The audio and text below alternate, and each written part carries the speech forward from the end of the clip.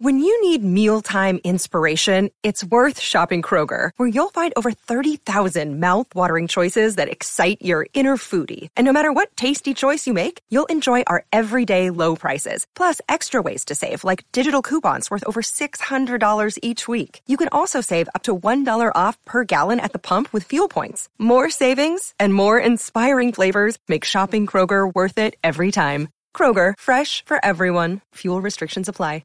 Welcome to the Good Music Podcast, a show where we discuss artists, songs, and talk about why we love them. New episodes every Monday morning at 9 a.m. Central. Follow us on Instagram and Facebook, and become a patron to gain access to exclusive content. And now, on with the show.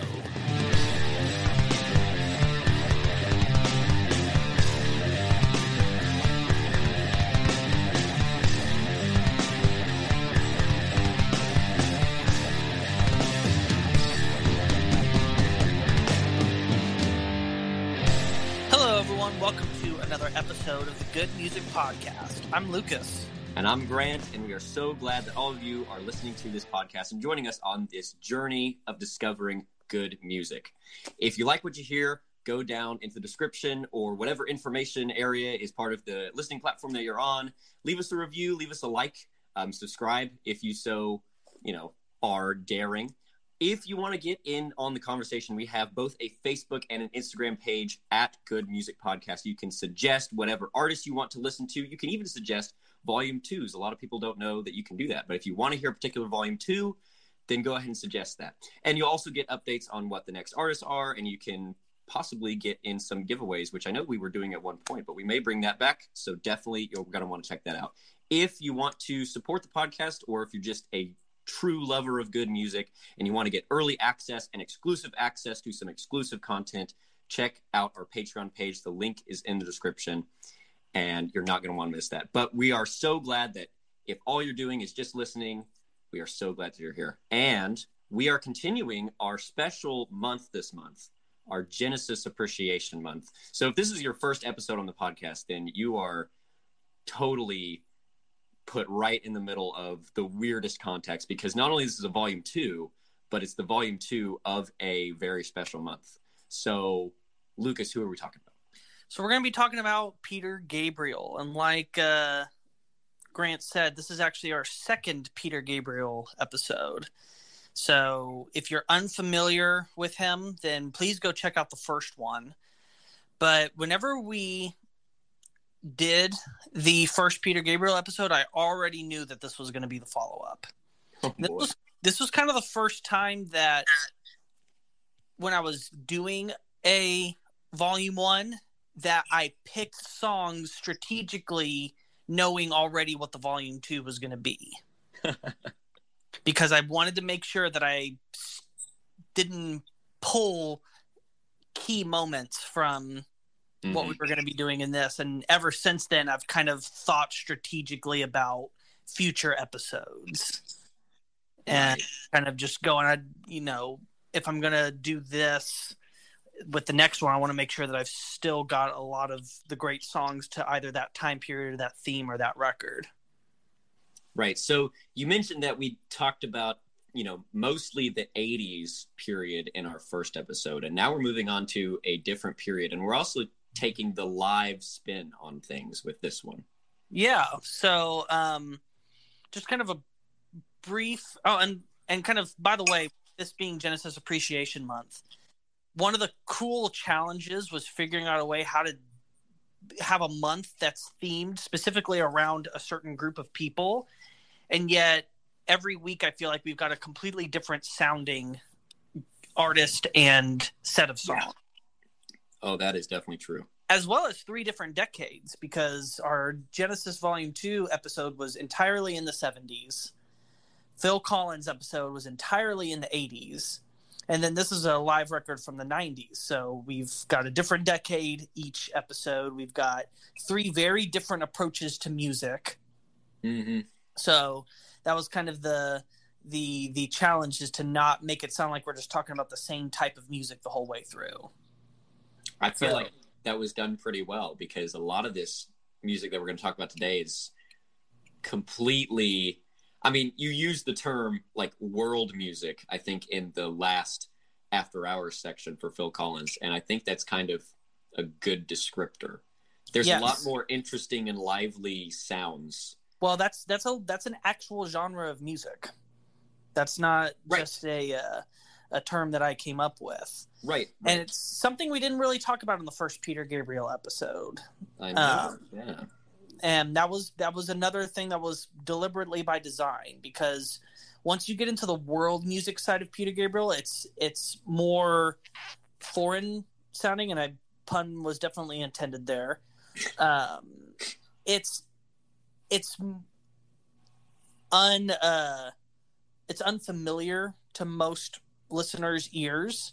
Mm-hmm. And so kind of if you want to get into Peter Gabriel, kind of like that first episode, those songs was a great first step into just kind of understanding the type of artist Peter Gabriel is. Mm-hmm. But really the world music side of Peter Gabriel is the true Peter Gabriel. Oh. This is really at the core of an artist who he was in his solo career. Did he do this kind of thing in the 80s? Yes. And we just didn't talk about it? He did it. I wouldn't say he did it in the 70s. His first two records don't really have that influence.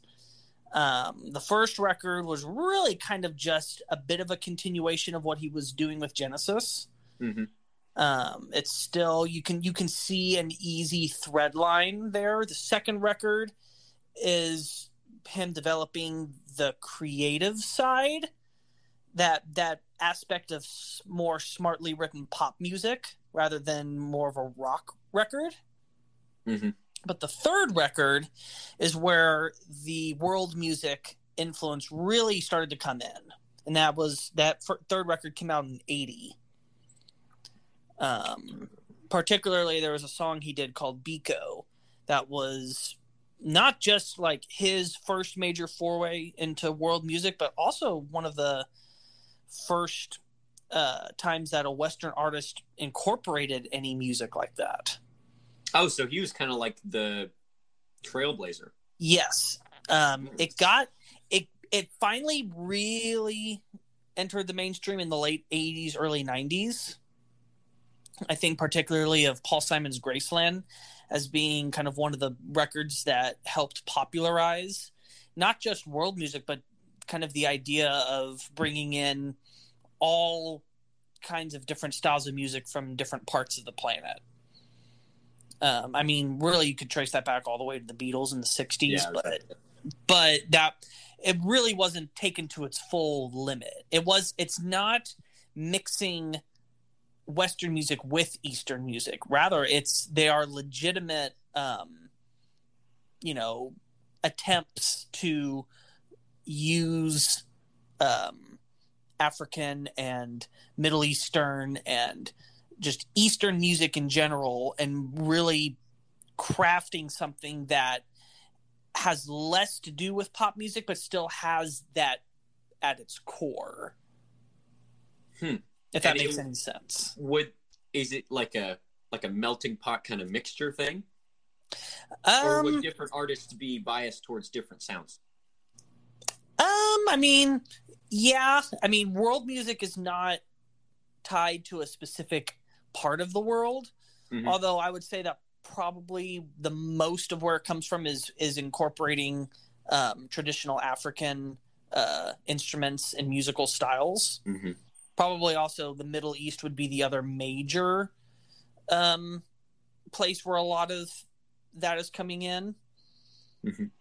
It sounds very exotic. It's very tribal, but it's also has this very cool sophistication to it. Yeah. It's not just a simple, barbarian way of playing music. Like it's got its own language, literally and figuratively, mm-hmm. that really helps Peter Gabriel. When you pair it with Peter Gabriel's compositional style, makes for some stuff that's truly very unique. Mm-hmm. And from the very beginning, Peter was a huge spokesman for making sure that Western culture experiences this kind of music. He put together a festival in the mid-'80s called WOMAD. I'm going to try to remember what that acronym stands for. World of Music and Dance. That's what it was. And so he risked his entire career financing that festival. Wow. And the first year he did it, it failed miserably. Just because it was an entirely new concept that people were just like, what the heck is this? Well, apparently it's still going on according to Google. Oh, yeah. It ended up becoming – the second year is when it became like this huge thing. First year was a bit of a disaster. In fact, he had to do a one-off Genesis reunion show just to recoup the losses from that. Wow. And that was the last time that classic lineup of 5 ever played together live. Mm-hmm. But yeah, he the way he describes it, he's just like, really every style of music that we play has its roots in Africa. Mm-hmm. And we like to forget that sometimes, but I want us to really see that that's where we all come from musically, and we should be putting it back to the forefront much more often. It's kind of like our history of music, like looking at where our music came from. Mm-hmm. And so he's a big time humanitarian, really a great philanderer, and he's just Peter Gabriel is a good, cool dude. Mm-hmm. And just the fact that he is able to bring all this into the mainstream and the way that he did it, and particularly So, we talk about So being this huge pop record, but it's got quite its fair share of world music elements in it. Mm-hmm. Mm-hmm. And it's from his third record on, it's been a pretty big proponent of every one of his albums. And I would say probably 91's Us is, I would say that's probably the one where it's steeped the most. Where it's the most pervasive throughout just about every song on that record. So if someone like me would want to listen to more music like we're going to talk about, that would be the first stop. Yeah. 3 of the songs in our set are from that record. Oh, wow. So there you go. I would say besides his sound, if you really want to get deep into it, go into his soundtrack work. Yeah, well, I mean, but soundtrack is something else entirely. Yeah, but man, let me tell you what, his soundtrack work for Last Temptation of Christ is quite exciting. Is it soundtrack, like lyrical soundtrack? There are no words in the entire thing. Nice. But every track, for the most part, is very interesting. Okay, so then riddle me this. There's no lyrics in the whole thing, but we talk about Peter Gabriel as being a great vocalist. So what other instruments does he play here? Like what part does he play in the writing process? Does he write everything, or does he just bring the right people together? Well, he does a lot of the arranging, and he does, like, on these soundtrack records, he'll play something on every track. Okay. To where it's not just him bringing in people and more being a behind the scenes guy. But, you know, he'll bring in experts that play these instruments that he's just like, I'd never even heard of this instrument before. And then I heard it and I was just like, oh, where can I get one of these? And they're like, well, none live in Europe. And he finally found one in France that wasn't a full-time musician. He was a jeweler. And he was just like, hey, you know, I heard you play this on the side. Will you come play on my record? Because I literally can't find anyone around here that knows how to play it. And he's like, yeah, sure, I guess. Okay. I take this as not a hypothetical. This actually happened. No, this actually did happen. I just can't remember the name of the instrument. Give us the details. It's a strange instrument that I'd never heard of before. There you go. but apparently it's very popular in the Middle East. But yeah, he's actually a pretty good keyboard player. Like, he's not someone that's going to be like a, you know, tickling the ivories, like playing all these crazy lines and grooves. But a lot of times throughout the Secret World show, he is behind the keyboard playing, you know, a lot of chord-based stuff. He actually is a pretty decent drummer. Ooh. It was one of the things that him and Phil always connected over when they were in Genesis together, was that they were the two drummers. Mm-hmm. And there was a lot of times when he would be on stage and he would have a kick drum that he would constantly be hitting because he wanted to have some kind of rhythmic thing to do. And it's also why he was always very selective on getting the best possible drummers that he could, because he had a high standard. Well, I mean, yeah, he had. And the thing you'll find in a lot of his world music, and really in his music in general, is that there's always an underlying groove to everything. Mm-hmm. So, you know, through you'll notice throughout these songs that there's always something underneath, even what the drum kit is playing. There's a beat that's constantly holding the song together. Implied, or somebody actually playing something? Well, I'm pretty sure that it's on a track. Oh. In the live. So I think we should go ahead and start talking about the actual Secret World show. Yes. So what year is this? And I assume this is promoting an album. Yeah, so this was in 94, and this was promoting Us.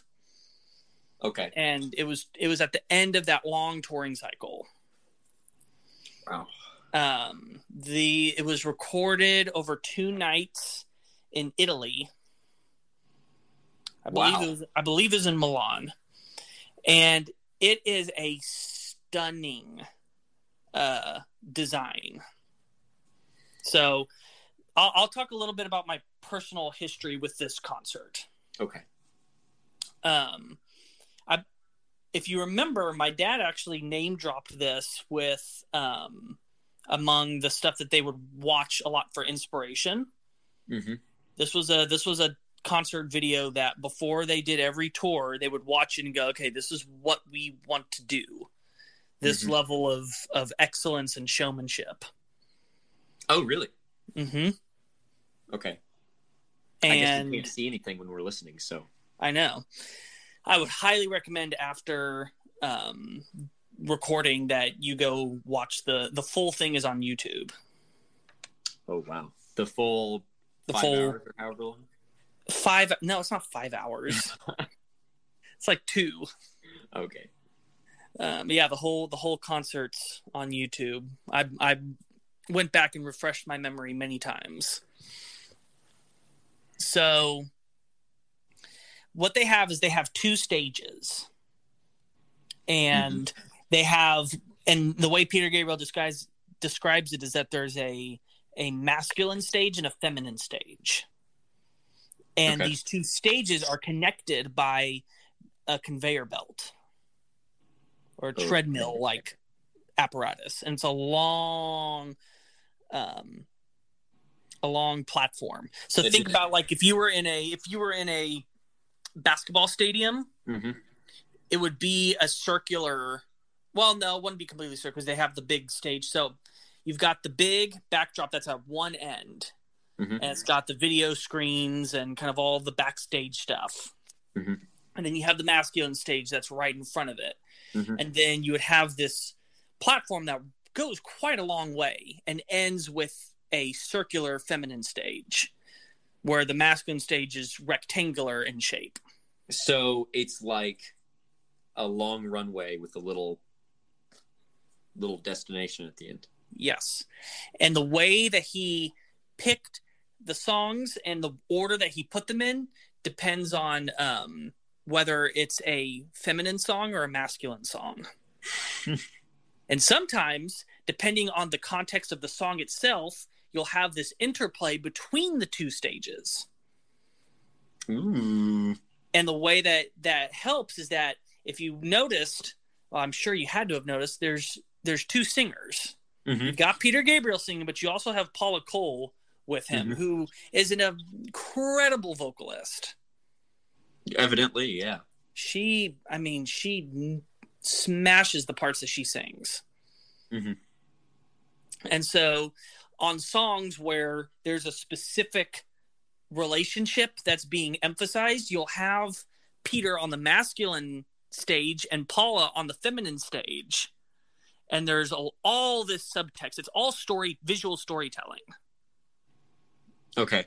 So that in of itself makes things really interesting and not just let's look at everyone performing on stage. So there's not a lot of, there's more than we're just going to talk about from the music. Yes. There's so much more happening. Not only that, but every single song has its own special little thing that gets to happen. Either a big prop that's used or a video trick or just something to where it's not every song is just them on stage. There's some kind of gimmick with every song. That's nice. And it's all tied to the meaning of the song. It's nice to not bore the new fans, you know? So Peter said that this tour and this show in particular was what he always envisioned The Lamb Lies Down on Broadway actually being. That is... Wow. He said he was scared for a long time to ever try anything like this after The Lamb did so poorly. Again, not poorly as in people didn't show up or like it, but that nothing worked the way that they planned. And that it didn't come off the way that they wanted it to come off. But the audience didn't know what was supposed to be, so they just assumed that it was all cool. Yeah. But this was kind of like him actually getting to try everything he wanted to try, and it worked. Because, when you got 20 years of technological innovation coming in, it really makes things a lot easier. Well, and to not make things seem sour, but he didn't have the other guys in Genesis telling him, no, it's a bad idea. That's also true. So he had complete creative control. He had complete creative control and complete creative responsibility, right? So if things went wrong, he would be able to fix it. But, man, everything really went right. Everything went right, yeah. Well, so let's talk about some of the cool things that happen in this show. Okay. Go ahead. So, and I'll get into more detail about some of the ones that are part of our set. But the opening song in the show is Come Talk to Me. And there's a giant phone booth. And I'll describe when we get into describing the songs exactly how that phone booth is used, because it's really creative. You've got these giant steam guns that are blasting during steam. You've got a massive tree that comes up out of the stage for Shaking the Tree and Blood of Eden. You've got I guess what you would call a predecessor of the GoPro, but it's one that's on an adjustable wire that he's wearing on his head for the song Digging in the Dirt, which is all about examining one's psychological issues, and he's using it as a way to where they've got this big video screen in the back, and he's using it to shine on his own face, and it's got a fisheye lens on it, so it's really unflattering, and he's intentionally making these really disturbing faces and jerking it all around to show that kind of the theme of the song, that the closer you look, the uglier things get. And so he gets really creative with all that stuff.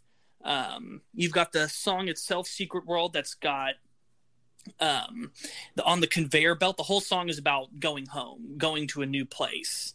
And the conveyor belt turns into like an airport, like the luggage claim. So they put all these suitcases onto the conveyor belt, and there's a little trap door at the end of the masculine stage. And they're all putting their suitcase on it, and it's all just going down. And then eventually they themselves go down. That's the end of the main set of the show, is that each band member one by one goes down into the hole. How do you keep sound happening? Again, some of the tracks help, because during that part you've got that looping rhythm that's playing underneath. Yeah, and there's a lot of help with a lot of things. Yeah. For Kiss That Frog, they've got a big water pool with all these inflatable frogs, and there's a camera underneath the pool that's showing kind of, because it's like the bottom of the pool is glass.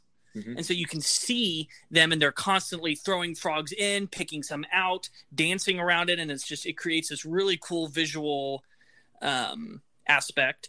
You've got San Jacinto with the use of the conveyor belt, but this time there's people in completely black outfits, and they've got hand lamps that they're moving in synchronized pattern as he's slowly moving. So Peter Gabriel's sitting at the front of the conveyor belt, and he's at the front, and all these people in black jumpsuits are behind him, and they're creating this incredibly complex light pattern dance behind him. This is like Super Bowl as they're moving kind of forward. Stuff. Like, did he ever do the Super Bowl? No, it's a shame that he didn't. I feel like that would be pretty iconic. Like, the stuff you're describing is peak live performance. Yes, it's an incredible marriage of visual and audio art. It's good that the visual art isn't, something completely unrelated. Yeah, it's all thematically tied. That's so cool. I'm trying to think if there's any other really interesting ones. All of them. Yeah, well, you've got Across the River, which the most of that song takes place on the masculine stage, but it's all about transition and about getting to the other side. And the way that song ends is that they all get on the conveyor belt and move across the river to the feminine stage. Ooh, cool. And it's very atmospheric and very, like, just the whole time something is happening. Things are moving.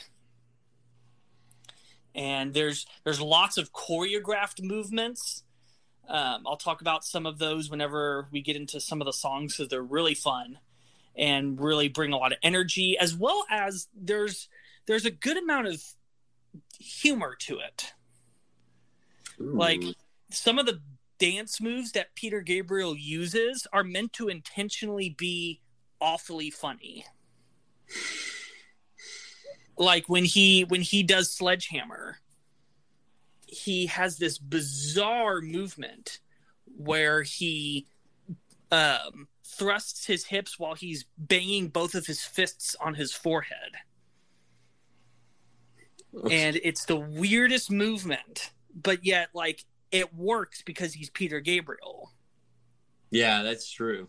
Some of the dance moves he uses in Steam and in Shaking the Tree and In Your Eyes are they're meant to be, like, overly corny, but at the same time, like, that's what makes them cool, if that makes any sense. Oh yeah. Like, you can totally see the self-awareness. Like, they're doing it to just have fun, and they're not taking the dance move seriously. Yet, they're not freestyling. Every single move is planned. It's amazing, and not just him, but all the bandmates, even the drummer and the bass player, have dance moves that they do in accordance to specific parts of certain songs. Wow. But yet it's like it's all a bunch of older dudes and Paula, just like, you can tell that they're not cool. The cool people, they're not. They don't look like they're in NSYNC or, these bands where when they try and dance, like, it's meant to be really cool. Well, I mean, So talking about look, I mean, we talked about in the Genesis episode how Peter Gabriel would have these weird costumes. I mean, did that carry over? No, he wears one outfit the whole time. Ah, I mean, it's easier to do the visuals if you're always on stage, I guess. Yeah, the thing that allowed him to do that in Genesis was that you had these long instrumental breaks. And even when there are instrumental moments, Peter Gabriel's doing something on stage. So there's really not ever a point except for probably like in between the main set and the encore where he actually gets to be off stage. Does he still have eccentric, like visually eccentric outfits and stuff, or is he just like all black? It's not all black. It's kind of a weird outfit, but not in the sense of because it's outrageous, but just because it's kind of like a bit more of like kind of mismatched clothes. Oh, so he just woke up and went to the concert. Yeah.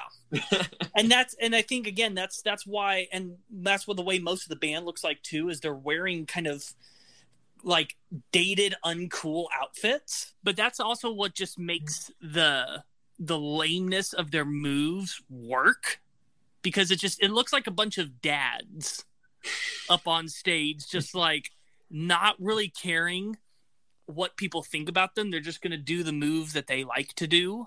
Mm-hmm. I can't even really describe it accurately. Because they're not like doing the sprinkler, or, you know, they're not, you know, doing the shopping cart. Like they're not like moves that are that bad, but it's moves that like you wouldn't expect them to do, but then like somehow they work. And I think the other thing is that there's this throughout the whole show, even in the serious parts, there's this very palpable sense of fun and unity up on the stage. What you're describing now is like a Jacob Collier concert. I haven't seen a full one, but I've seen snippets, and they show up in like, you know, normal lounge around the house, oh, I'm going to Walmart kind of clothes. But it's like these top musicians that are really great, and they go in these crazy improv sections, and Jacob will get the audience involved and have them like sing along to the songs and like direct them like a choir. And it is pretty like fun, but you're not going to get the super choreographed, I'm the best dancer, Michael Jackson kind of stuff. Yeah. Unless, you know, oh, that's something that one of the musicians just happens to know and they're just kind of having fun. You get that sense of it. And so that's probably, obviously, me not having seen the full version of either of these shows.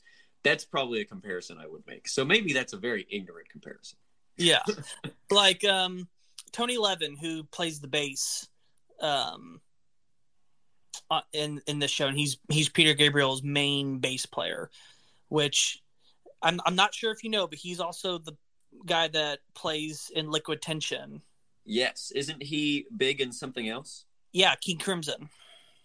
Oh, I knew it was something from that era. For some reason, I thought it was The Who. He wasn't the original bassist. Like, he doesn't play on Court of Crimson King, but he was their main bassist during the 70s and continues to be. Was he on Discipline? Maybe. Because I remember there was some pretty active bass stuff on that. I don't know my King Crimson as good as I should. Doing an episode on them would fix that. Yeah, that's true. Hey, maybe. Go to our Instagram and request it. Well, the thing that prevented me from getting into King Crimson for the longest time is that it took them forever to get all their stuff on Spotify. Like it came in like probably like mid to late last year. They were one of the last big holdouts on getting their stuff on streaming. The only reason I knew Court of the Crimson King was because I got it on vinyl and listened to it that way. That's the way to do it, though. Mm-hmm. I saw that album art in the store, and I was just like, oh, I got to get that. Mm-hmm. But, yeah, I would say the biggest thing, though, that he is known for is being Peter Gabriel's bassist. Huh. And he's done session work for so many people. But, like, his outfit is that he's got, like, a massive, big trench coat. Wearing, like, a white button-up shirt, black dress pants, but then, like, white knee pads. and like tall black army boots. Okay. Wow. Their piano player, Jean-Claude, he is wearing like the top half. And really, when you're watching most of the show, you only ever see the top half of him because he's playing keyboard, but he doesn't like play sitting down like it's like a stand-up keyboard. But they only show him really from the front. And he's wearing what seems like a tuxedo. Mm-hmm. But only the top half is a tuxedo. You see the bottom half, and he's wearing thigh-high spandex. I was about to say something like swim shorts. Yeah. Oh my goodness. Pretty much. Like it's skin tight, and it like goes up to his. It only goes down to like his mid thigh, and then he's wearing just like shoes and socks. Yeah, when you have to do a Zoom interview, that's what you wear. Yeah, so it's just like these are the kind of outfits that everyone is wearing. They're not like bizarre, like colorful, crazy, like someone's dressed up as a pirate or someone's dressed up as a monarch, or not like the way that Peter Gabriel would dress up in Genesis, but it's not normal either.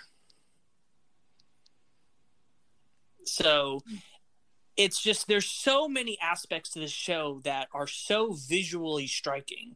And then you just add on top of the fact that everyone's just playing their butts off. Yeah, that's apparent. So let's talk about personnel who's involved in this show. 8 drummers. No, just one. Wow. Okay, never mind. I guess we'll start with the drums. Yeah, let's do that. Mr. Manu Katché. Shaking 2 trees. Yes. Which I don't know if you remember us bringing him up in our For Him episode, but he actually played on a couple of my dad's songs. Oh, that's awesome. Not any of the ones that we talked about, but once he told me that, I went and listened to them, and I was just like, oh, that's absolutely Manu. That's awesome. Manu has been Peter's go-to drummer since so he's the one that plays on Sledgehammer and Big Time, but he doesn't play on any of the early 80s or the 70s stuff. So how's the drums set up then? So there's multiple drum sets, I know. Also, his drum kit is on wheels. So anytime that there's like a transition moment where there's no drums, you'll have stagehands adjusting the drum set to get to a different spot. There is a drum set on both the male and the female stage. Mm-hmm. But whenever it's not on the female stage, it goes under a trapdoor where you can't see it. Okay. That's good. So, like, they definitely are very strategic on where the drums are going to be at whatever point in the show. Yeah. So you got Manu playing, he's such a bizarre drummer, mm-hmm. but in a great way. Like, just the way he plays, the way he does fills, he does hits in places that I would never even think to put hits. Yeah. It's so unorthodox, and it always feels like it's not going to land on the one, and yet somehow he, like, forcibly, even against the laws of physics itself, puts it back on the one. It sounds like he has more in his drum set than usual. It's actually, I mean, it's not like a basic kit, but it's not like, it's not Neil Peart sized. It's not even, I would say, normal metal drummer sized. It sounds like he's got some different sounding toms. Yes, he's very particular on the way his toms are tuned. I know that for sure. Kind of the world drum sound. Mm-hmm. So those are toms. Those are not like those, whatever they're called. Now, again, there are a lot of drum machines that are looping through click tracks. So there's going to be some things you'll probably hear that are going to be like that. And it's the stuff that's going to sound the same every single time through the progression. Because, again, the reason that they're doing that is because they've got a lot of video stuff that's synced up. So it's like everything is highly, highly executed and planned in this show. Even if they know when the improvised sections are going to be, yet they might play it different each time they do it. They are planning for jam moments instead of it being, oh, let's just go into a jam just because we feel like it. Are they always the same length, or do they even factor that in? I mean, here's the thing. This actual specific show was only done twice. This wasn't the way that the whole tour was. So Mulan got something special. Yeah. So, I mean, again, they had the tour where they did the songs, and I'm sure that there was probably a really interesting production as well. But this particular lineup, this show, was all created specifically for this moment. Wow. Now, I mean, again, there were 2 nights. And I know there are some differences between the 2 nights because the audio version that we listened to and the video version are different. Some parts are the same, some parts are different. And so they each are a unique combination of what happened between those 2 nights. That's nice. That is nice. You get a little bit more if you listen to both media. Mm-hmm. And it tripped me up the first time because I watched it first way back in the day and then went back and listened to the audio. I was just like, hey, wait a minute. They lengthened this part, but over here in this part, they shortened it. Oh, wait, he doesn't say that part right there. And it also makes sense why some of the audio doesn't completely match up in the video is because even the audio on the video is compiled from both of the nights. Oh, okay. Just to give the best possible representation visually and the best representation audio orally. Man, some editor really slaved over all that. Wow. They really did. A lot of work. We already mentioned that Tony Levin plays bass. Right. But he also has some really funky basses that he plays. Like, you know what a Chapman stick is? No. Chapman stick is one of the coolest instruments, and I want to have one someday. Okay. It's kind of like an upright bass, but there's like 16 strings on it. And instead of like playing it the way you would play a normal bass, you have to actually like tap everything. And that's actually what he plays on a majority of Liquid Tension. What? Oh my goodness! Like, it's not a normal bass that he's playing, with the frets and either using a pick or using his fingers. Like with a Chapman stick, and John Myung uses a Chapman stick a couple times in Dream Theater. Like, the song New Millennium from Falling Into Infinity. Yes, that's what I was about to. I had the album in my head. Yeah, that whole intro, that's all played on a Chapman stick. That's where I first learned about it. I have to look this up because I can't even visualize what you're talking about. It's bizarre, but he plays that a couple times. And then there's a couple songs where he takes 2 drumsticks and like attaches them to his picking fingers. Mm-hmm. And like instead of plucking them with his fingers, he like smacks them like they're a percussion instrument. Oh, that's kind of cool. I'm pretty sure that's the way he plays that really cool bass moment at the beginning of Big Time, where everything sounds slapped. Yeah, it'd be really hard to slap on something like this. Yeah, I'm seeing the images now, and man, you have to be good to play one of these things. Good Lord. He plays electric upright in certain parts. And even plays it while using a bow. Ooh. That is kind of cool. And then other times he's just using a plain old bass. Plain old electric bass guitar.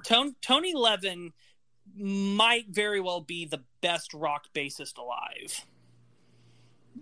not just because of his pure skill, but the sheer amount of versatility that he has in playing every single possible bass in every possible style. Yeah, that is true. I mean, because he has the shred ability of. He's got the shred ability of every great shredding bassist, but also at the same time, like there's literally not a way that you can play the bass that he doesn't know how to play expertly. Maybe we should bring him onto a cover in the future. You know? Oh man, I'll just call him up. Yeah, we'll just call up Tony Levin. Sure, that'll work. Yeah. We also have we talked about Paula Cole. She does all the female vocals, and right. She ended up actually having a pretty big solo breakthrough after the Secret World tour. Was this her first big thing? It was her first major thing because she was still working on her first record when she went out with him. Okay. And that definitely elevated her profile. Yeah. You've got David Rhodes on guitar. David Rhodes. Yeah, and he I would say probably of all the musicians in his band, he's the one that's been with Peter the longest. Like he was there with him even in the 70s. Probably about the same time that Tony Levin came in. Him and David and Tony have been kind of the two main components long term in his group. And he's got an awesome outfit. Like he just looks like a normal dude that you'll just see like walking down the street. Like he wears a Hawaiian shirt and just looks like a normal guy. And what's very interesting about him is that you really don't hear the guitar very much. Yeah. It's much more of a texture of a support instrument. And he has specifically said that he's not interested in guitar solos and virtuosic moments, that he is naturally much more interested in doing things that add color to the song rather than doing things that stand out. Spoken like a true rhythm guitar player. Yeah, but he's not even used in the rhythm guitar aspect as much. Like he does play lead lines, but again, you're not going to hear this big solo coming from him. Yeah, that's true. I mean, there was a big lack of, and I don't mean this in a bad way, but there was a big lack of virtuosic guitar moments. It just sounded like one giant sound of cool.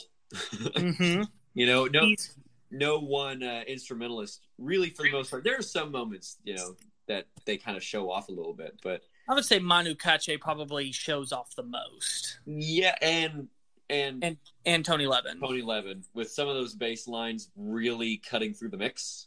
You know? The rhythm section definitely is the more pronounced part of the group.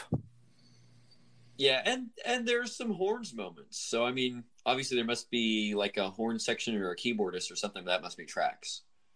I think the majority of it is tracks. Cool. Just because it would have gotten in the way with a lot of the visual that they were going for. We talked about Jean-Claude Nemro doing the keyboards. We did. And is this his big thing? No, because, I mean, he wasn't... Paula was the only one that really got, like, a big boost after this, because the rest of these guys, they're all background guys. I mean, Tony Levin and Manu Katché are the types of people that were already famous for what they did anyway. Yeah. They didn't need the boost. And then everyone else is just like, that's just what they do, is they're part of groups, they're assist players. They're not the kind of people that are looking to increase their popularity and fame. So he wasn't really... Jean-Claude, I think, was special for that tour. But he didn't have anything of his own? Or with another band? Or not that I know of. Interesting. Now, of course, I'm sure he's one of those guys that's played on like tons of sessions, but I don't think that not that I know of that he has done super famous. But I do want to bring up Shankar. Who?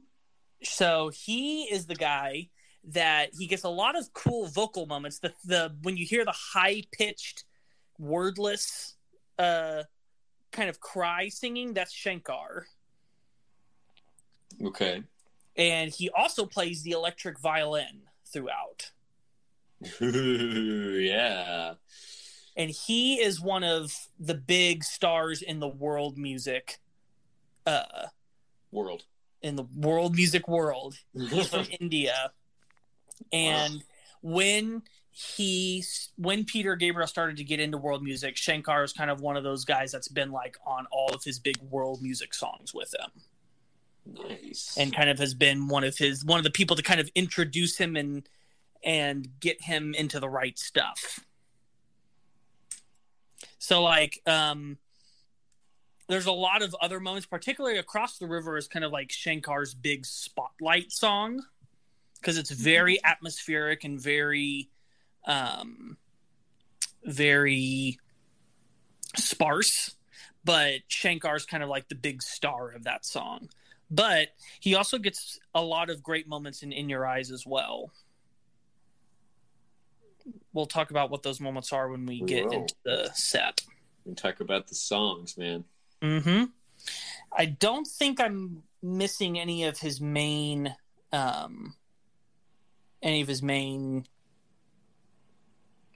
players. Oh, so there's more. Now, I mean, yeah, there's some people that are playing kind of just more in the background. Mm-hmm. Like you've got a lot of some of the more tribal instruments. The world music instruments are being played in the back. And now I'm looking, it does look like we do have some horn players. I just can't remember seeing them on the stage, but it could be that they were backstage, just not contributing, but not being part of the visual part. And then, of course, we have all of our guest vocalists that come in at the end of the show with In Your Eyes, with Papa Wemba and his band of players and singers. I did not realize we had a bunch of guest vocalists in that, but we'll talk about. We'll do some name dropping, I'm sure, when we get to that. Yes, I think at this time it's time to start talking about the songs. Yes, it is. So we're going to take a break. When we come back, we're going to talk about the 6 songs we have picked for this Peter Gabriel Secret World Live episode. So stay tuned. We'll be right back.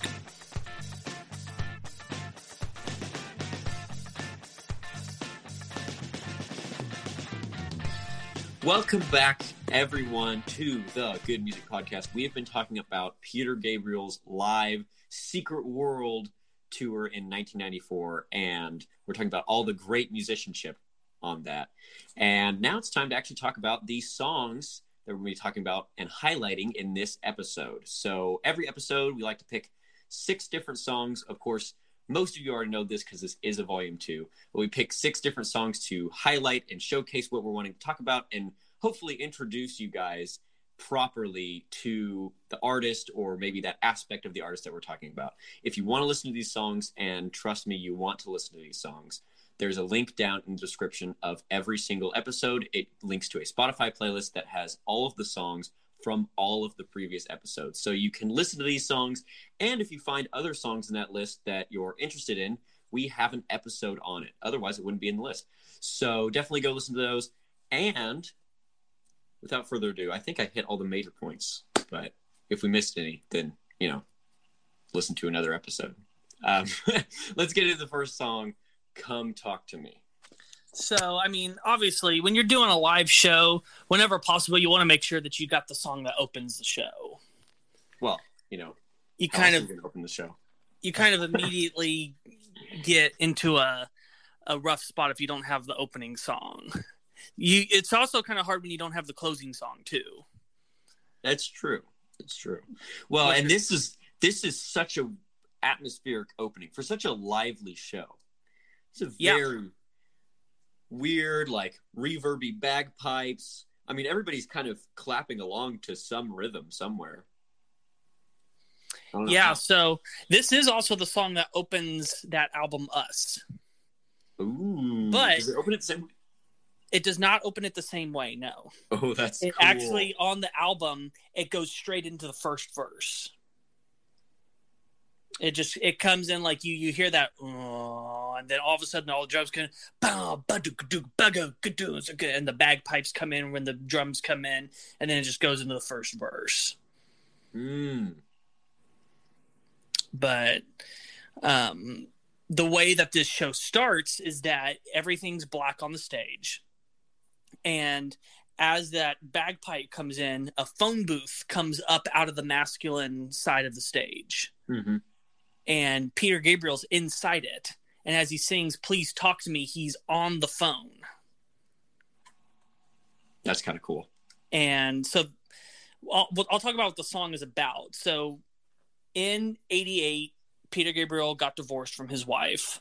Uh-huh. And the song is actually towards his daughter, who got alienated from him during that whole process. And so the song is a plea to his teenage daughter to reestablish connection with her. And so he's in the phone booth, and the phone booth comes up, and as soon as the rest of the band comes in, that's when the curtain behind the phone booth comes up, and that's where you see the rest of the band there. And they actually, Jean-Claude and Manu, their platforms get wheeled out, and then of course Tony and David walk out. Mm-hmm. And so then he sings the first verse inside the phone booth still, but as soon as he gets to that first main chorus, he steps out of the phone booth, and you see then on the feminine side Paula Cole standing reaching for him, and he starts to move past her or towards her, and the phone has a cable to it that is held down by people underneath the stage. And so it's like if he pulls really hard, he can start to make his way down the big platform towards the feminine stage. Oh, this is kind of cool. And so he's pulling on it and tugging at it and slowly making his way. And it's a really cool visual. And so it's again, the thematic being that the masculine reaching out to the feminine to have connection. Mm-hmm. But once it goes to that bridge and it gets into the last chorus, that's when the conveyor belt turns on, and he starts getting pulled back towards the phone booth. And the people under the stage are also pulling on the rope. So it's like he can actually like lean on it to try and pull it, but it's still pulling him towards. That's kind of smart. And throughout the whole show, he's got a headset microphone on, so that way he can have both hands free to do whatever he needs to do. Oh, so you can hear him breathing. Yes. Although I'm sure you probably could live, but I think that they edited a lot of that out in the post-production. Well, I mean, headsets mic, you can't really control that distance. A lot of singers like to, when they hit like a high note or something, they have to go really loud. They'll pull the mic away a little bit. Mm-hmm. But you don't get that crutch when you have a headset mic. So that's kind of impressive, actually, that he's able to control his voice continuously and do this. He's not exactly standing in place. No, he's not. Pulling on this cable, And so, yeah, the song ends with him hanging up the phone, like literally, "Come talk to," bang, and he hits the phone onto the back into the receiver. And so, yeah, the whole song visually, there's so many cool things going on.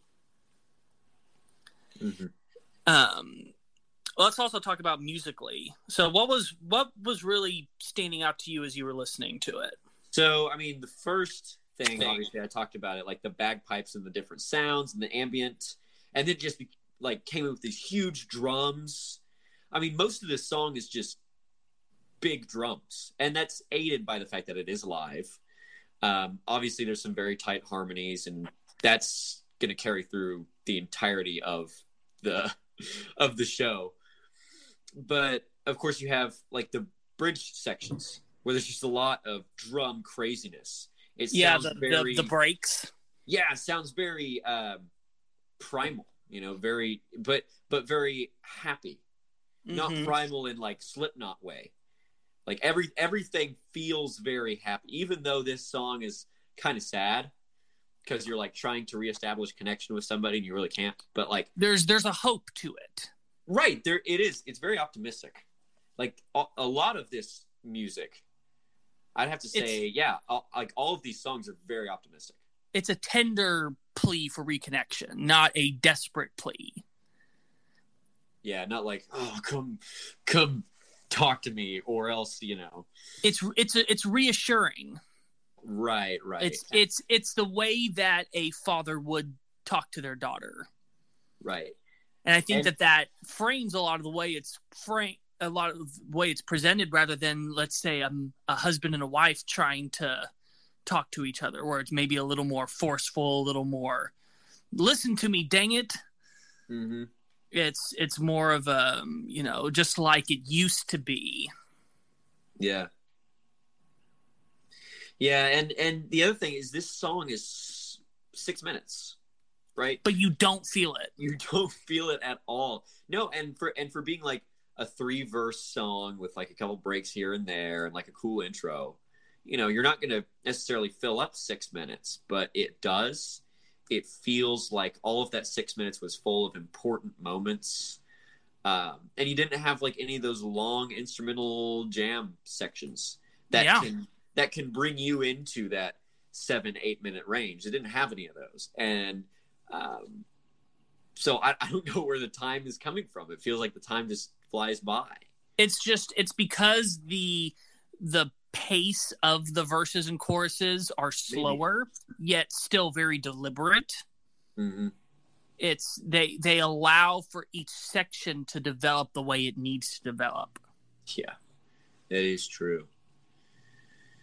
That is true. But like some of those instrumental sections are still just short. Maybe they're short compared to some of the other sections, I should say. Yes. And yeah, the verses don't feel long. Nothing feels tired.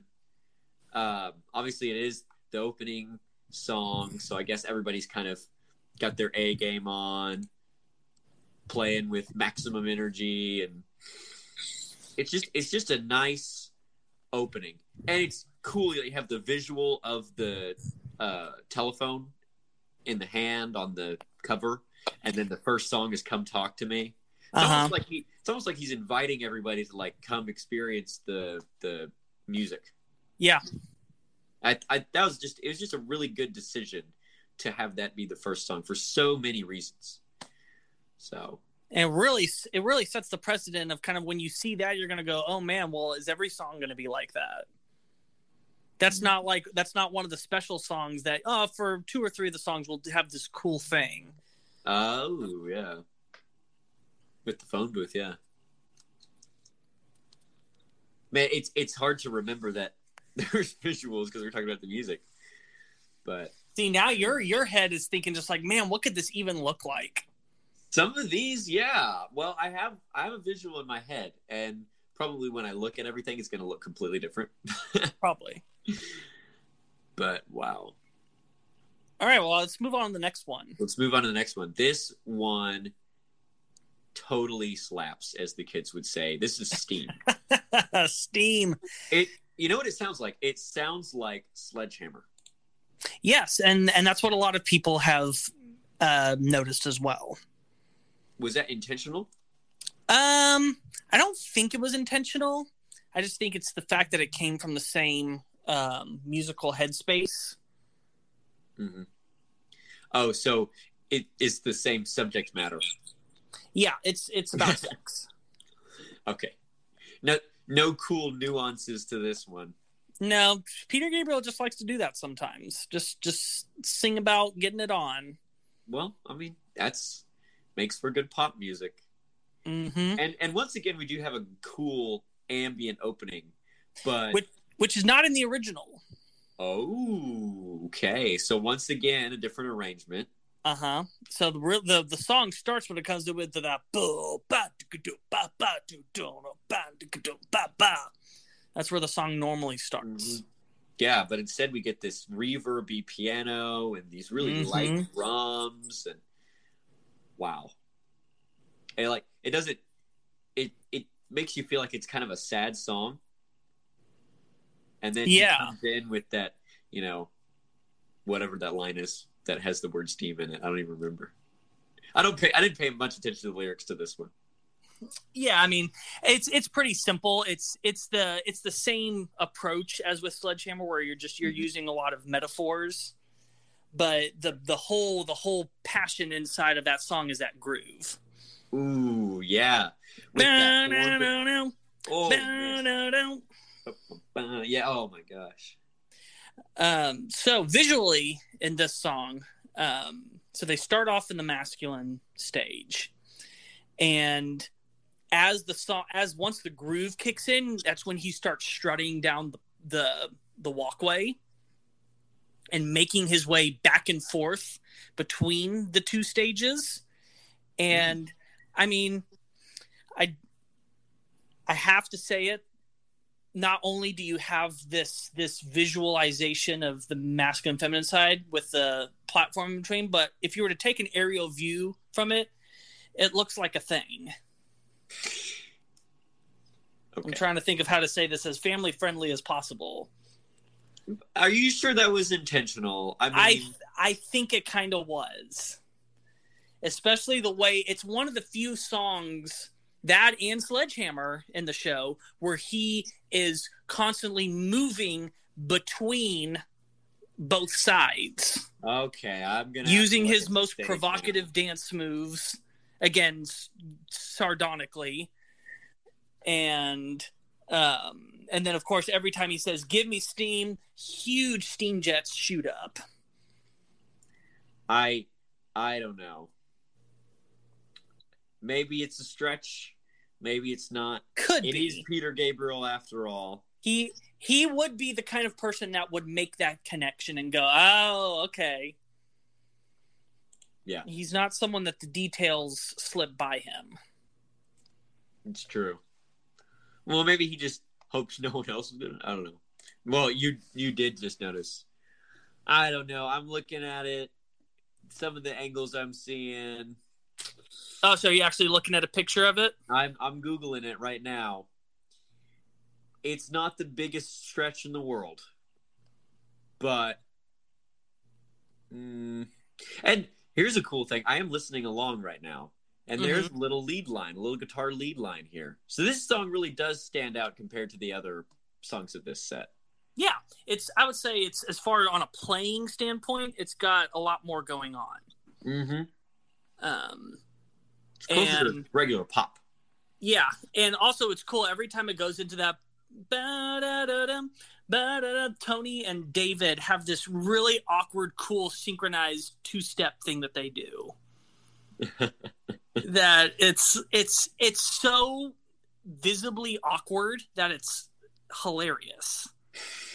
Like they're swinging their guitars back and forth and doing these weird steps, these weird fake steps, and then like all of a sudden going backward, but they're like doing it like perfectly in sync with each other, which is again just like all these moves are choreographed. They rehearsed and went, okay, when this part happens, you two are going to do this move together. Mm-hmm.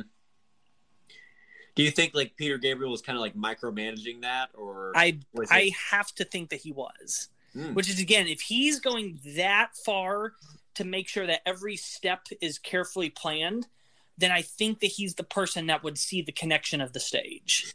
Okay, that's fair. Nothing is really left up. Everything is so intently designed. I will concede this point. Given I'm not the expert, I didn't do any research for this episode, and you did. But honestly, I didn't make that connection until I was researching for this episode. And it kind of all of a sudden hit me. I was just like, wait a minute. Because visually, this is one of the songs that has the least amount of things happening. And I kind of wondered why. And now that I was just like, okay, it's the whole thing is metaphorical. Obviously, it's really cool when you got the big steam jets. They also shoot up whenever he does that big high note in the chorus. But cool. Yeah, so Gosh, this show has to have cost a lot. that's why they only did it twice, and they didn't do it for a whole tour. Well, but I mean, like, It's probably also the reason why they had to make a video of it. They needed to sell this on multiple mediums, probably to pay for that show to come out in the Plus. But like they have so many expensive props for like one song, you know? Mm-hmm. Rarely anything is used multiple times. Yeah, golly, that it like that's cool from an artistic standpoint, and a lot of artists are not able to see their vision come to fruition with stuff like that. I'm glad he was, because I mean, if you think of like some underground band, you know, like for example, Genesis, you know, had they had the funds and the technology that he had at this time, like you said, Lamb Lies Down on Broadway, right? It would have been really, really cool. And those early prog bands probably could have gotten away with doing some really crazy stuff. So, yeah. I don't know. It's something to think about, and that's really cool. He definitely had to be at that part of his career to be able to pull this off, because it had to have taken, I'm sure, a lot of investment. A lot of risk. Mm-hmm. And they all had to trust that Peter knew what he was talking about. And they all had to trust each other to actually play their stuff. I mean, you can't have your guitar player going off and getting high before the show, right? It's true. So that is very true. That's definitely not Peter's band. Which, I mean, you can't do that in general, but I mean, for Pantera it worked. But it worked for a little while. Well, yeah, but to a certain point. It wasn't drugs that caught up to him. It caught up with Phil. Okay. That the whole drug thing kind of worked for them in the glory days, right? It would not have worked for a bunch of dads getting on stage and playing world music. You know? Well put. But yeah, I mean, like I said, this is kind of another Sledgehammer, but that doesn't mean it's like we talked about in our ZZ Top After Hours. It's not like Dipping Low in the Lap of Luxury kind of remake.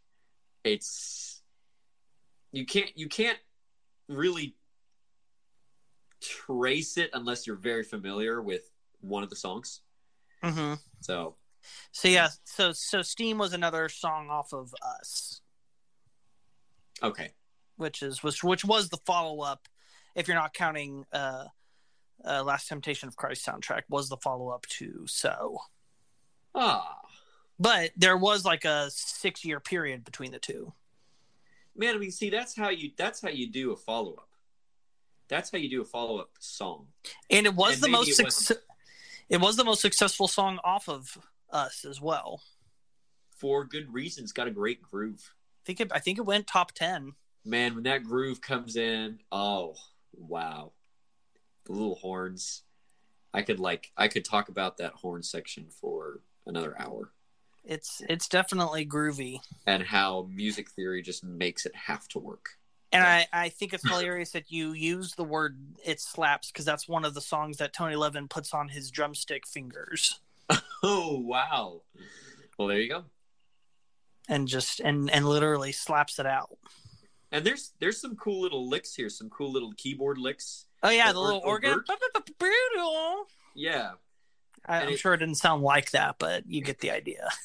Yeah, but it's not overt. It's not like they're trying to take over the attention of the audience. Mm-hmm. It just kind of adds to that whole fun atmosphere. Little taste here and there. Yeah. So it really is just a bunch of guys getting together having fun. And oh, by the way, it's like a $1 million production and it's in another country and there's 200,000 people there. But, we're just jamming, having fun. There's probably not that many people there. Well, okay.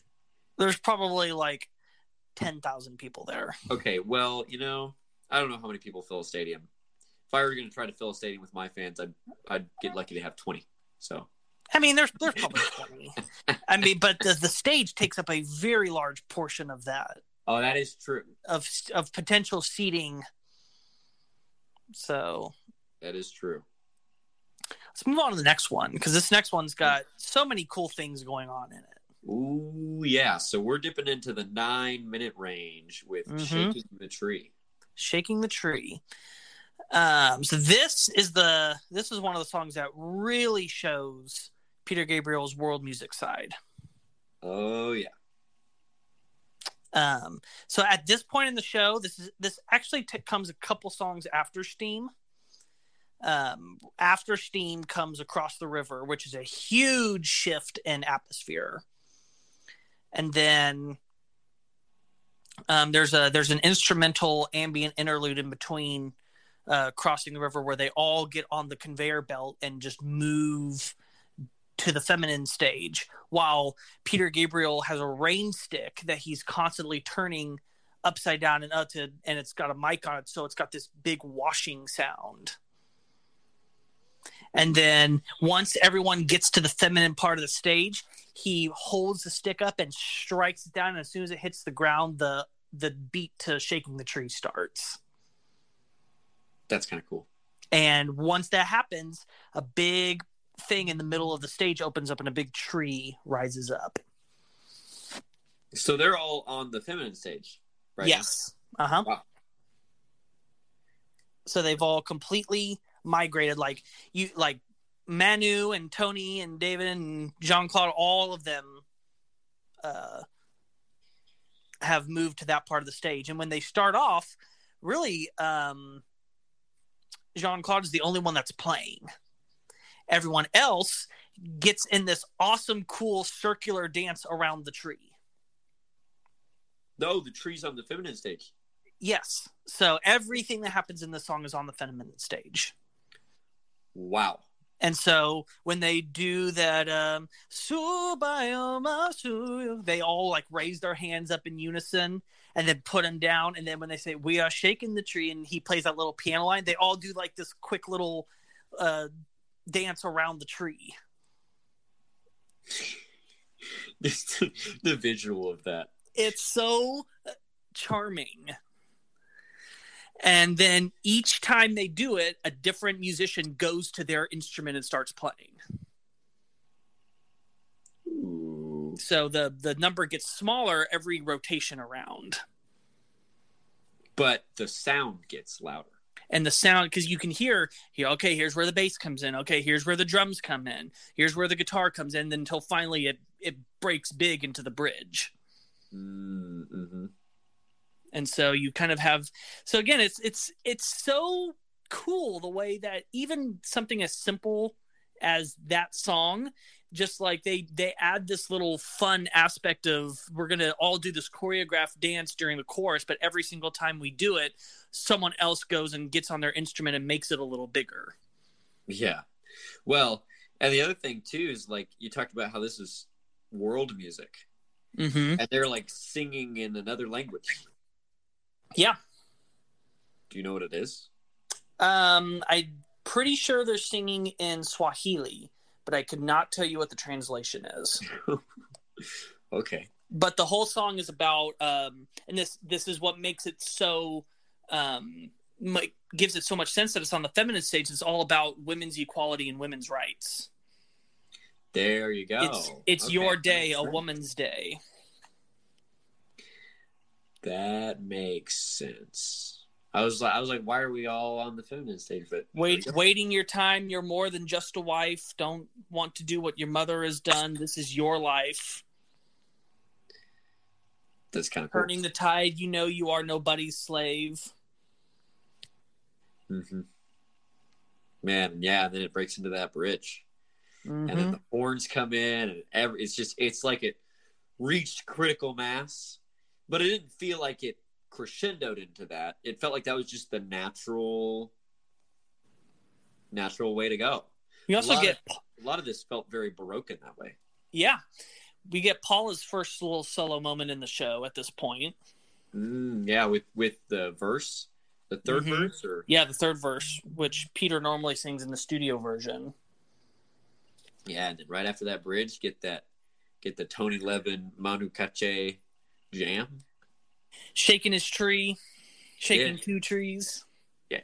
Which, man, that drum bass groove is sick. He's playing a electric upright, I believe, on this song. And so that's why it has that nasty tone to it. Mm-hmm. And it's really cool because he's got it standing up, but he's still like swaying from side to side, and it sways with him. That's so awesome. It's such a cool looking bass. Yeah. And you got the guitar and piano still there filling in space, mm-hmm. but really letting the bass kind of drive the sound. Not just the groove, but like the whole sound. You know, until Peter comes in with kind of that scatting kind of sound. Yeah. Yeah, this song definitely gets to have a lot of great improvisational moments. But again, like I was saying, you know that they probably have a set number of bars they know they're going to do it for. So the visuals is all, yeah. Mm-hmm, but I'm sure that each time that they would play that something different would happen. They probably, I'm sure, didn't play note for note everything that was going to happen in those segments. They still got to let it be a improvisational jam. They just knew that they had a certain time frame in which they were going to be able to do it.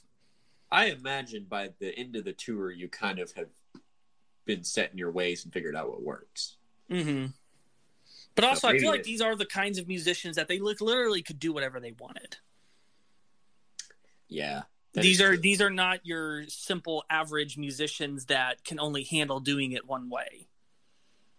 I mean, especially with that rhythm section, they could literally take that anywhere they wanted to take it and not even have to think about it. Yeah. That is true. Yeah, you guys are really great players, man. Wow. Mm-hmm. And yeah, this is kind of one of the songs that they really get to show off for a little bit without any vocals kind of sitting on top of it. Uh-huh. And there's one section kind of towards the end. It fakes you out on the ending. Where yeah. It's like the horns go, bum, bum, and then the audience starts cheering, and then they're like, wait, oh, it's still going. Which I find that kind of funny, but I'm not regretting the fact, or I should say I'm not against the fact that it keeps going, because it still has this nice kind of just vibe to it, you know? Yeah, and this is such a joyous song. Yeah, you can't help but smile and dance to it. Maybe we could identify your favorite song. Well, by that maybe. We'll see. Yeah, we'll definitely see. I just realized we didn't even do first thoughts, but oh well, it's too late now. Yeah, we just jumped right in. We're just so excited. We'll talk about it in final thoughts. Oh, we definitely will, yeah. So, stay tuned for that. But let's move on to the next one. This set.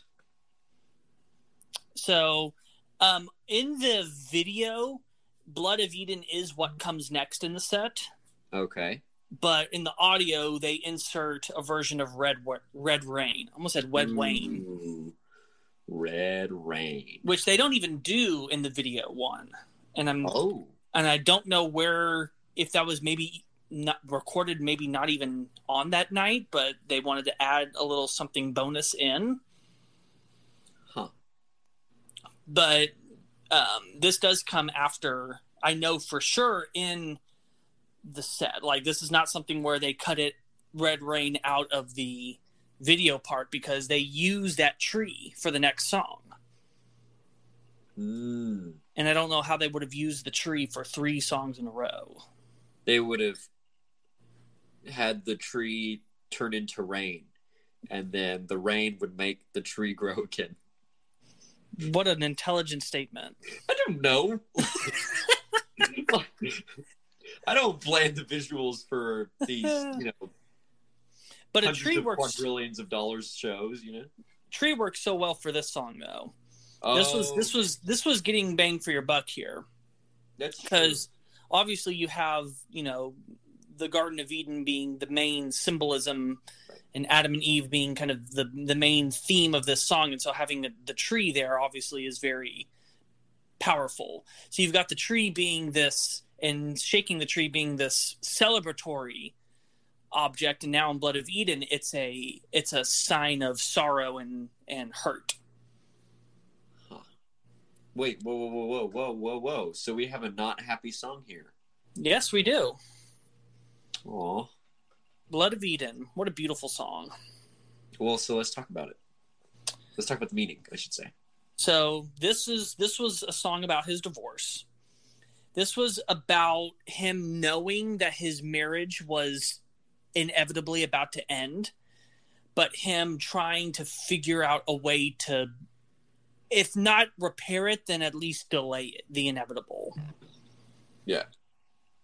And it's insinuated that the way he's doing that is through sex, because that's the man in the woman and the woman in the man. Kind of, he's trying to go back to what brought the first man and the first woman together before the introduction of corruption, when everything was pure and everything was easy and simple and immediate.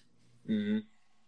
And so I think that it's trying to return to something that was the initial symbol of unity and purity. Mm-hmm.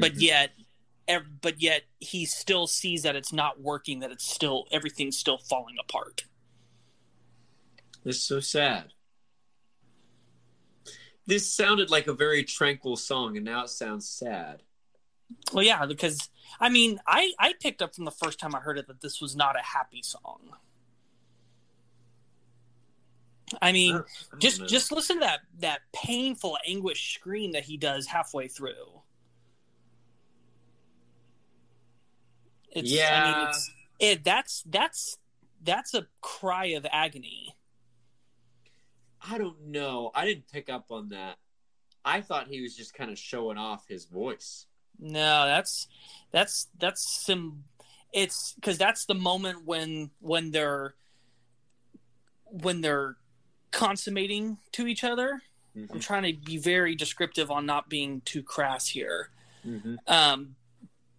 But I think that it's meant to be, like he says right in there, a moment of bliss, and yet still the hurt is there. Mm-hmm. It's kind of both at the same time. Wow. But during the whole song, obviously, like, the lights go way down, and there's all these red filters. So of course, with blood, you've got this red lighting throughout, and everyone's obviously kind of more pushed back to the edge of the circular part of the stage, and the whole time Peter and Paula are kind of circling each other around the tree, reaching through the tree, looking, but never being on the same side of the tree. The tree is constantly between them. Does she have a headset too? No, she uses a handheld. Like the old school days. Man, I don't know. I didn't pick up on this being initially a sad song because it resolves to a major, and not only that, but the melody resolves on a nice major third. It's just.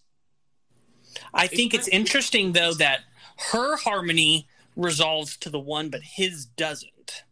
If you were to just listen to his voice, it finishes unresolved.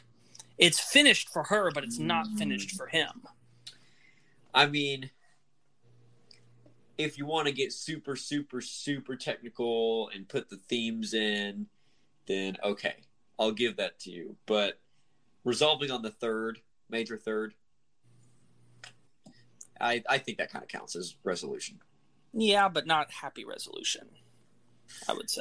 Oh, man, okay. We're going to have to pull out the whiteboard with the music theory now. It doesn't to me. To my natural instinctive hearing. Okay, well. Science doesn't always prove things right, sir. Sometimes your heart's got to tell you. Well, and yeah, okay, so speaking about heart, right? Having that scream in the middle of the song. That, really not a scream, but like that kind of that big note. Yeah, that very big note. Strong. Oh, yeah. man, and it just goes to nothing, and the audience just eats it up, right? Oh, I would too if I were there. I was like, when I first heard it, I was like, oh my gosh, this is like, that's actually pretty good. It was nice. I don't want to say it's like pure, because there was kind of some rasp in his voice, but he had such a good tone. Like, when you take away all of these instruments and everything, like obviously with all the instruments, and we did talk about that in the first Peter Gabriel episode, like so many layers and so much instrumentation and overproduction and all this stuff, and his voice sounds great there, but his voice also sounds so good on its own. Yeah. Man. It and I guess sure does. We have the violinist singing here too at the end. Is that correct? He is singing at that part there. Thought I heard a little bit, and I was like, ooh. So this is the third song from us. I didn't mention earlier that Shaking the Tree was actually not on a record. It was a standalone single from 90. Oh. So Come Talk to Me, Steam, and Blood of Eden are our representatives. From us, because it's his divorce record. So it's kind of about just all of the relationships, and Steam was kind of just more of one of the few bright spot songs on that record. That's not about the failing relationships in his life. It's just trying to write the hit on the record.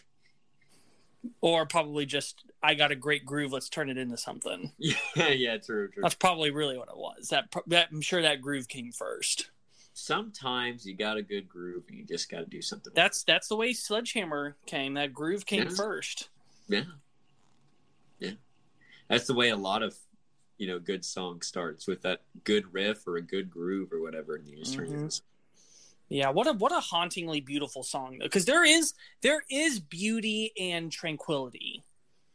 Yes. But just again, you go back to the lyrics and the verses, there's some really desperate things being said. Is that a dagger or a crucifix I see, held so tightly in your hands, and all the while the distance grows between you and me? That's an indictment right there. Maybe this is my shortcoming in not listening to lyrics, that I completely missed the mood of the song. Maybe. Because again, what it is that this song is musically, the music is showing the attempt to kind of forestall everything, to just not worry about all of the turmoil that's going on, and just like retreat to these moments of pure happiness. It's trying to cover up. I can hear the distant thunder of a million unheard souls. Well, and to kind of show what he wanted it to be. Mm-hmm. Like the goal is insert sound, like he said in Come Talk to Me, just like it used to be. Oh yeah, that's what he wants. Poor guy. Let's move on to the next one. This next one is oh so sweet. Well, it's a nice turn of events, because we did talk about a very sad song, and now we have Don't Give Up. So we actually are skipping a large portion of the show here. And these last two songs are the two songs of the encore. Oh, wow. Okay, so we skipped. A big everything. Reason why is because a lot of the songs from that point on are songs from the first episode. This is where you're going to that second third of the shows where you'll find Sledgehammer and Salisbury Hill and those songs. Man, maybe I do want to watch this performance, because I remember those songs being really good. That version of Salisbury Hill, I think, is better than the original. It's really good. They got a proper drum beat behind it, and it just gives it so much push. I might have to take you up on that. I don't know. If I have time, if I can find 2.5 hours in the next few days. Yeah. But yeah, so the way that the main set ends, like I said, it's with the song Secret World. And so the rest of the band kind of goes into the same little trapdoor that all the luggage goes in. But Peter actually doesn't go in with them. He walks to the feminine stage, and a giant dome descends and covers him. And as soon as the dome touches the ground, the music stops. And everyone claps and kind of, a minute goes by and it's just like, what's going on? And then that bass line starts. Boom, bo-do-dum, boom, bo-do-dum, boom. And the dome lifts and the band is all underneath it on the feminine side. That's awesome. Oh, so the dome is opaque. Yes, you can't see through it. Ah.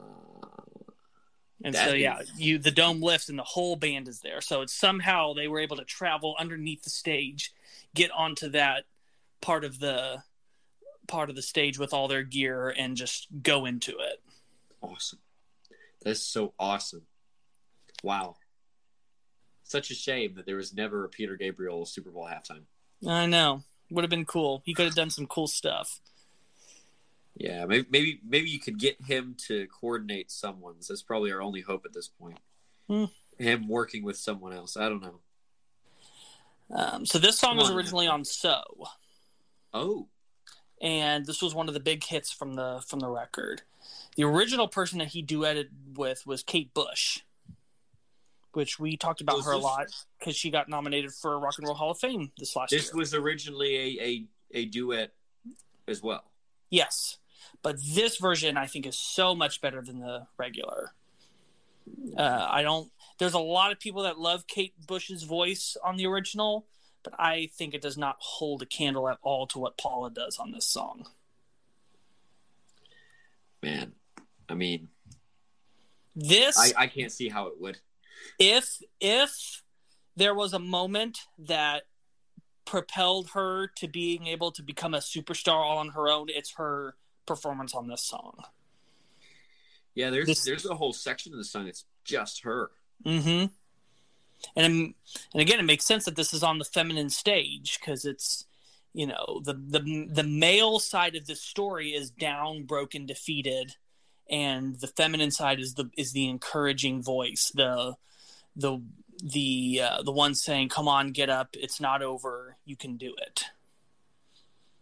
Don't give up on the show, guys. We got a couple more songs coming. Yeah. No, this is such a beautiful song, and it's really quite an original concept as far as lyrically, because this isn't even really a romance song. Uh-huh. It almost takes on a role of a motherly voice, a soothing, calming. It's not saying, I love you. I have all these feelings. It's just a pure encouragement of just, you got this, you can do it. We're still here with you. It's not even I'm still here. It's we are. Huh. You still have friends. We're proud of who you are. I believe there's a place where we belong.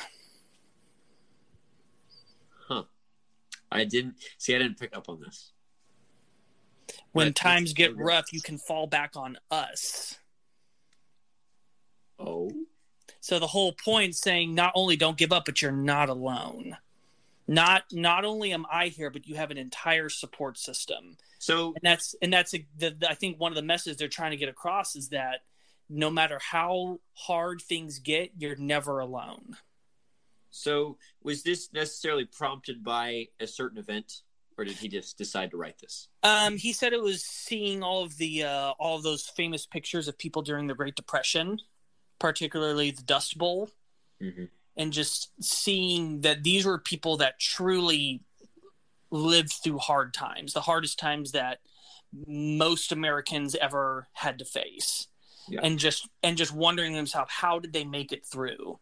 Yeah. And then relaying that with, in the 80s in England, that was kind of like the equivalent time when unemployment was rampantly rising. Companies and stores were shutting down. It was a really hard economic time in the 80s in England.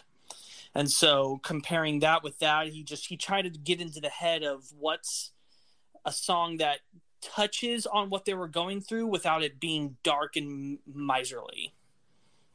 Or without it sounding preachy. Yeah. But it also really it taps into the failed image of masculinity. You know, when Peter sings, I was taught to fight, taught to win. I never knew that I could fail. And how nobody wants you when you lose. Mm-hmm. Just that whole idea of just like the image of a man is a man always wins, a man always provides. If you can't do that, then you don't deserve to live. Mm-hmm. And just that the reason why so many men give up when they experience failures, because culture has taught them that a man always has to succeed. And then just kind of the identity crisis that comes along with a defeat or a setback. Mm-hmm. Man, see, I'm so glad I asked that question because I assumed this was like an anti-suicide song, but there's a whole lot to this. Wow. No, I mean suicide is one of the the elements in it, because I mean you've got that second bridge after the big female bridge. He comes in with his bridge. I'm gonna walk out of here. I can't take it anymore. Keep my eyes. I'm gonna step from that bridge. You know, pretty much him at that point contemplating ending things. Well, but it's not just that. There's more to it. But there's more, yeah. Yeah, which is nice. It is not someone that's just arbitrarily or for other reasons experiencing depression. It's about someone that the world is pushing against them as hard as it can.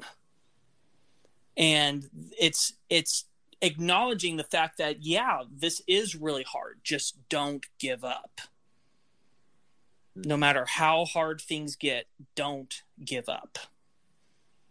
And this is a song, particularly for me, that has meant more and more to me as I've gotten older. Because I hadn't really experienced a lot of hard times when I first heard this song. I originally thought, oh, this is really pretty. This is cool. But as I've gotten married, had kids, had jobs, the burden of taking care of my family, and having my fair share of failures and setbacks, this is a song that has grown so much richer and so much sweeter to me the more time has passed. Mm-hmm. Because it's just like, I understand what is being sung here. I understand being at those points and just going, oh man, what do I do? It's, it's nothing's going right. How do I keep going? And then just hearing that voice of don't give up is just like, okay, I won't give up. Mm-hmm. That's nice. It is nice. We get a nice personal experience with that. Yeah. That's always good. And a positive personal experience. Not like the ghost episode with Year Zero and the swerving truck. I remember you were kind of horrified a little bit when I was telling you about that, but or at least you looked like it. But anyway, it was back when we did episodes face to face. I could see the horrified state in your eyes. Oh, what did you just do? That's going to become like a new thing in our episodes, is all of your really bad funny ways to transition. I've been doing this for so long now. I know, but it's starting to become more and more overtly bad. Yeah. Don't change. Don't give up on that. Don't. Oh boy. See, I can fight fire with fire. I can't use another song from this. Well, okay, I have a couple for our after hours. Well, I have one. It's pretty obvious which one, because your last name is not Mr. Evans. But yeah, definitely join us for our after hours, patrons. Shameless plug. Anyway, Yeah, let's move on to the next song. The big finale. The big finale, the 11.5-minute finale. But man, you really don't feel like it's 11.5 minutes. Not really. I mean, when I was listening to this set the first time and I got to the end, I'm like, oh my gosh, this is actually kind of a long set. Like, I've been listening to this thing for quite a long time, but it was only 6 songs, didn't feel very long.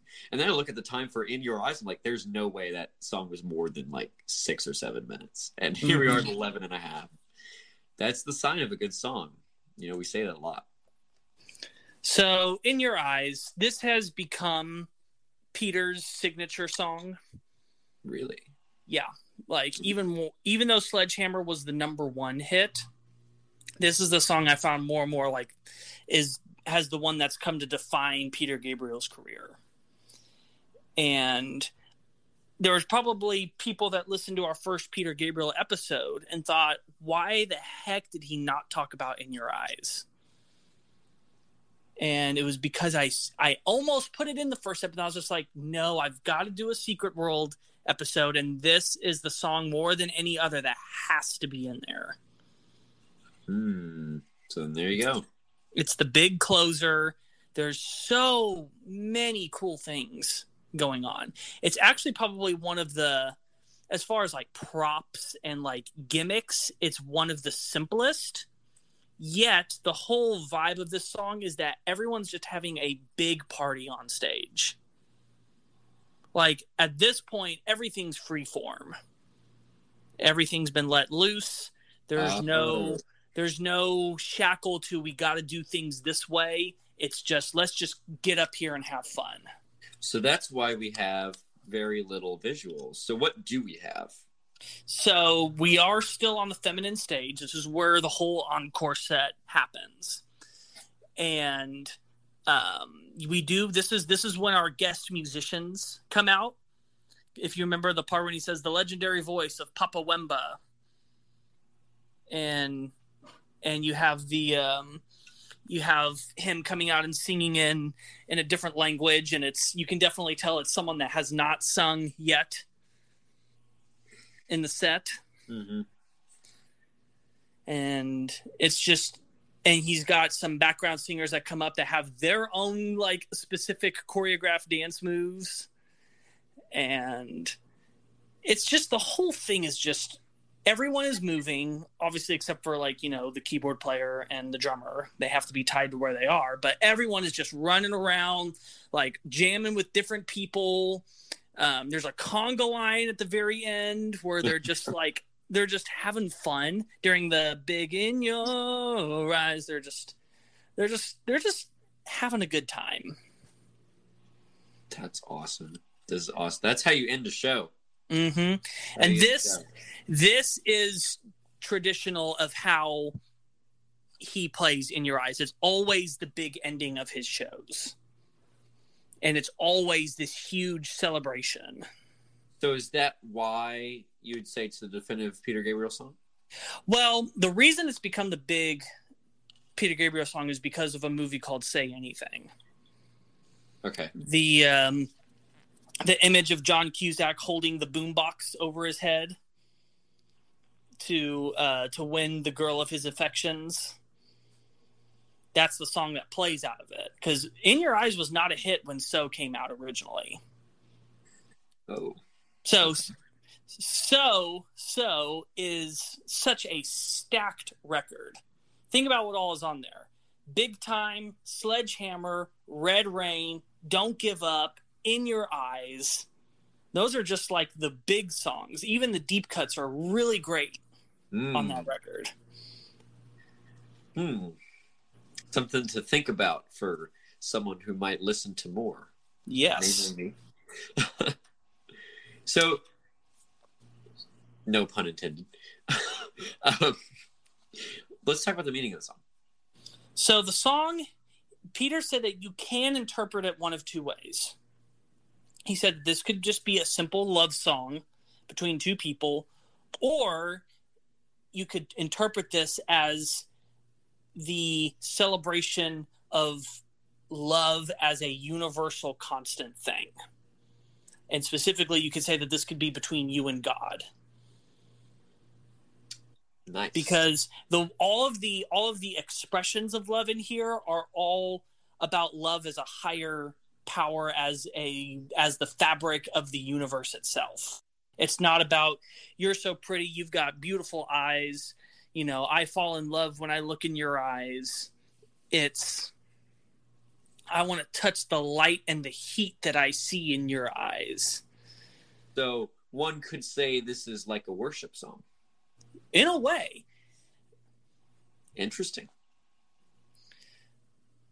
In your eyes, the light, the heat, I am complete. That's what it felt like, because he would say, I am complete in your eyes.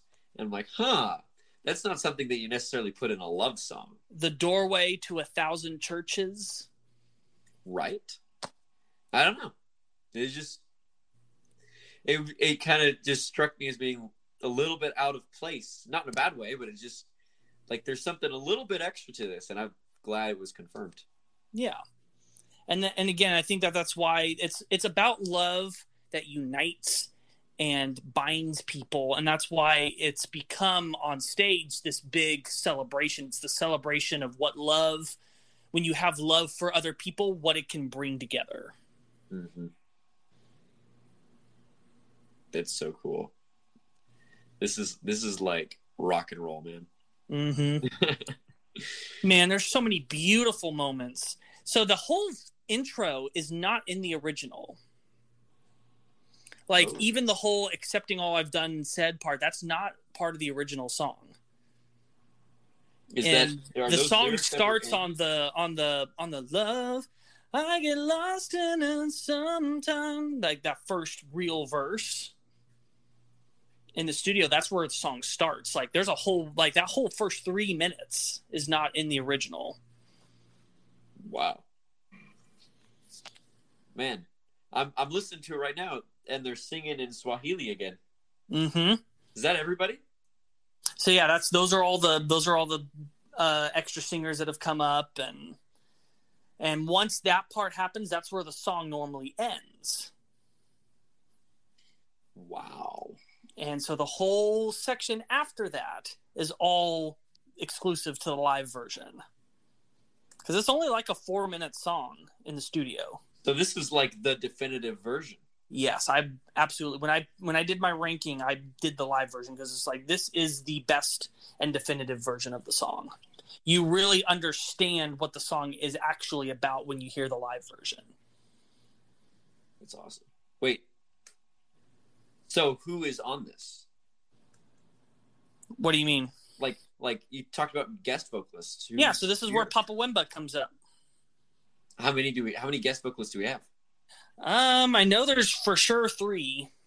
And I know that they also get some extra instrumentalists up as well to be playing like the percussion instruments. And wait, so then how many people on this really small stage?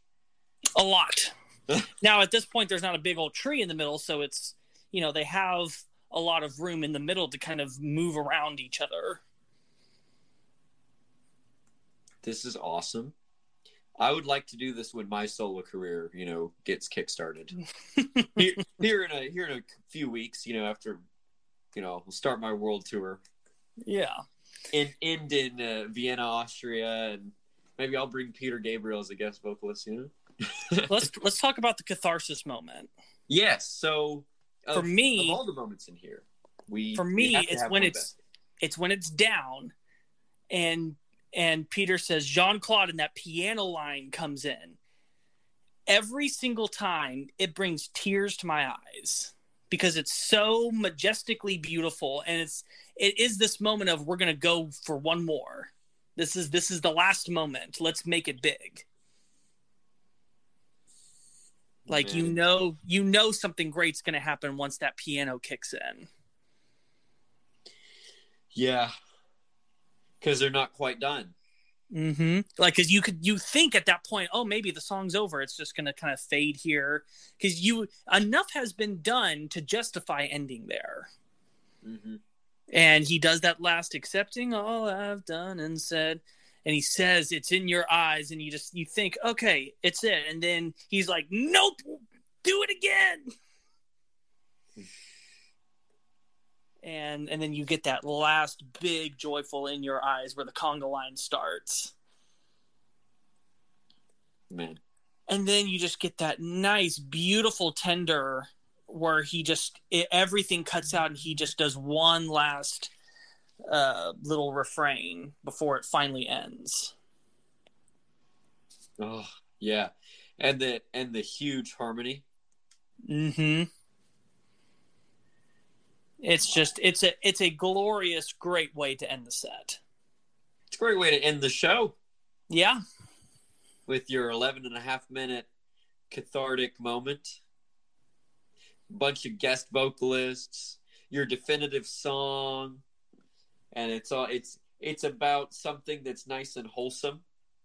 Mm-hmm. It's the good ending, you know? Yeah. So that's the way to do it. I mean, of course, like I speak with any authority.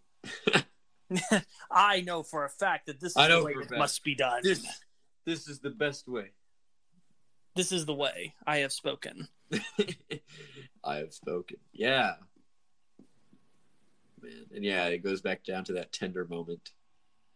I don't know if there's, for me, any particular moment in this song other than that improv section that hugely stood out. But that doesn't mean like the rest of the song was bad. I mean, this whole song is really, really, really good. I mean, it was such a nice progression. I prefaced this by saying didn't feel like it was 11.5 minutes. I think the whole thing was just very cathartic. It stayed in major the whole time. It was very optimistic. Just, I don't know if I could pinpoint on a moment for me personally, but I think that if there was something to pinpoint as the catharsis, I think you hit the nail right on the head. So, and again, it's just, I literally can't help it. Every single time, like, I get choked up, I get tears, and that's, for me, that's always a sign of that's the catharsis moment right there. Yeah. Well, my gut tells me. With that catharsis moment, we got some final thoughts to think. Yes, we do. So we're going to take another break. When we come back, we're going to give our final thoughts about Peter Gabriel and his secret world. So stay tuned. We'll be right back.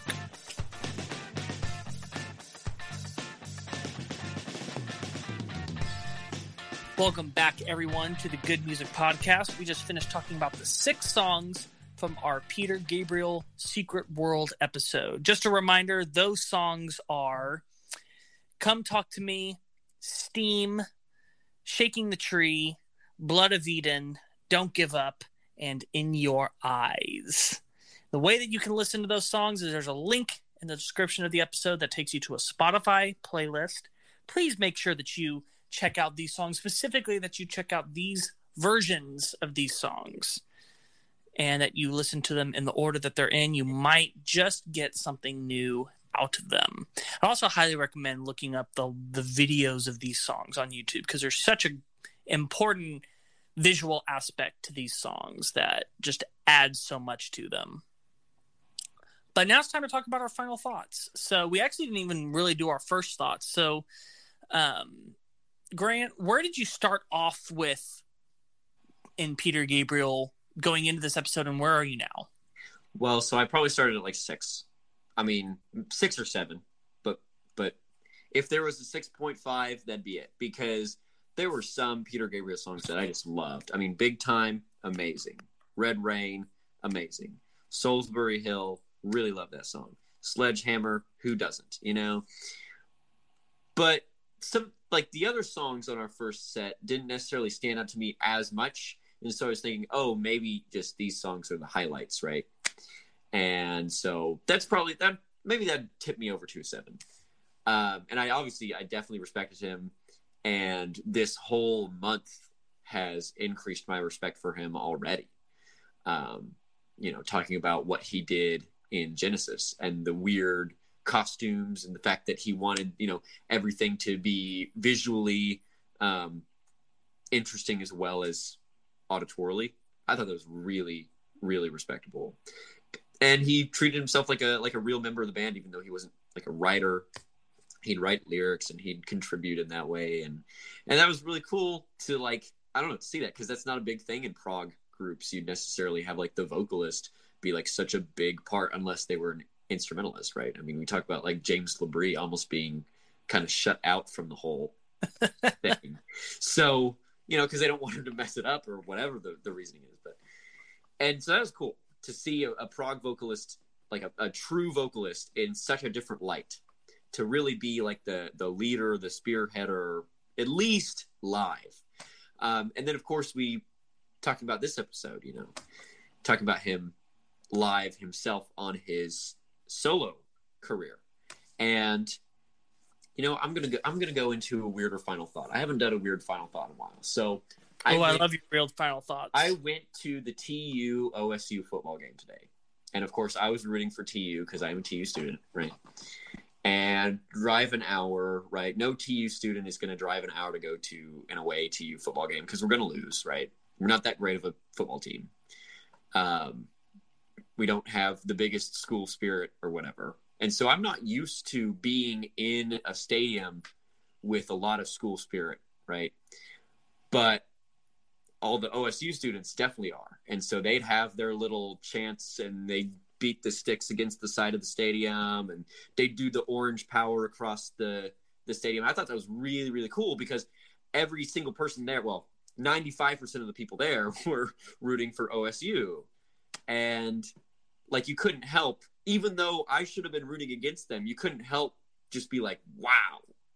Like when a whole bunch of people get together and they have like this shared just like love of their school, for example, you get like that feeling of like camaraderie and whatever. And we talked about that with In Your Eyes, and I thought that was really cool. And having a lot of great musicians come together and having a lot of different pieces or parts of music taken from different parts of the world to come together to turn into whatever this wonderful concoction was really nice to listen to. So I wanted to do a weird final thought, and I haven't done one in a while. So there you go. But I'd have to say I probably am a solid 7 now, for sure. All of these songs I really, really liked. Some of them I obviously liked more than others, right? My favorite ones got to be Steam.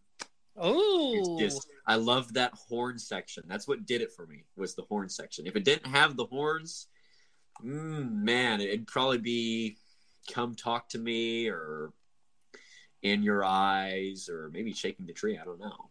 But it was the horn section that definitively put me as a Steam fan. So yeah, I'm definitely a 7. Could be going on an 8. We'll see. I think I'm busy for the next few days. So unfortunately, before we record the next episode, I probably won't get time to actually watch The Secret World. But I will have time to listen to it. I mean, I did listen to Phil Collins, But Seriously. I thought that had a nice flow to it where it started really big and then it got to the more intimate songs towards the end. Really enjoyed that. It was an experience. It definitely wasn't one of those where you got part of the way through the album and you're just like, I can't listen to the rest of this, So I'm hoping I'm going to get some of that from The Secret World live, because if you put this much work into the visuals that you were discussing, I mean, and you're a musician, you got to put that much work into what people are actually hearing. We've got a great group of musicians who really obviously know what they're doing. There's no way that can be a bad experience. So I will do my best to listen to this before we record next time, and also listen to the songs for next time. So hopefully some of the listeners will join me on this journey, and maybe you guys will have your own thoughts to share with us in the comments or on our Instagram. Another shameless plug. I think that's the end of my final thought. all right. So what about you? So, starting off, Peter Gabriel. Peter Gabriel's always been one of my favorites, one of my go-tos. He didn't get in as early as Phil and Genesis did. It was more when I got to college. Like, I had a couple of Peter Gabriel songs that I really liked before then, because I'd had some on my on the iPod that my dad had given me. Big Time in particular was kind of one of the ones that even when I was younger was always, a go-to for me. And Sledgehammer and Salisbury Hill, but that was kind of it. When I got to college, that's when I found Secret World. My dad just said, "Hey, I want us to watch this together sometime." And so we watched it, and I was just like, "Oh, okay, I got to listen to more Peter Gabriel." And that's when I got his greatest hits and found a bunch of other cool songs. And then, of course, just fell in love with all of the Secret World songs. But I didn't really listen to a lot of his albums until getting ready for the first Peter episode. And that's kind of when I really got to get in touch with some of the deep tracks and really start to get a true sense of what kind of artist he was. And so going into this episode, I would have said that I was like a really strong 8, maybe veering into a 9, just because of how much Secret World meant to me. After this episode, I would say that it's a firm 9 at this point. The great creativity that he shows and just the way that he incorporates all the world music into what he does and his philosophy on it, and learning also throughout this whole month more about his time with Genesis. It really reflects now, makes a lot more sense of a lot of the choices he made in his solo career. And he really is a singular talent. There's never been anyone like Peter Gabriel. He is truly unique as an artist. He's done stuff that really no one else has done. And when you hear a Peter Gabriel song, you know that it's him. Not just by his voice, but just the way that the song is put together. No one puts songs together the way that he does.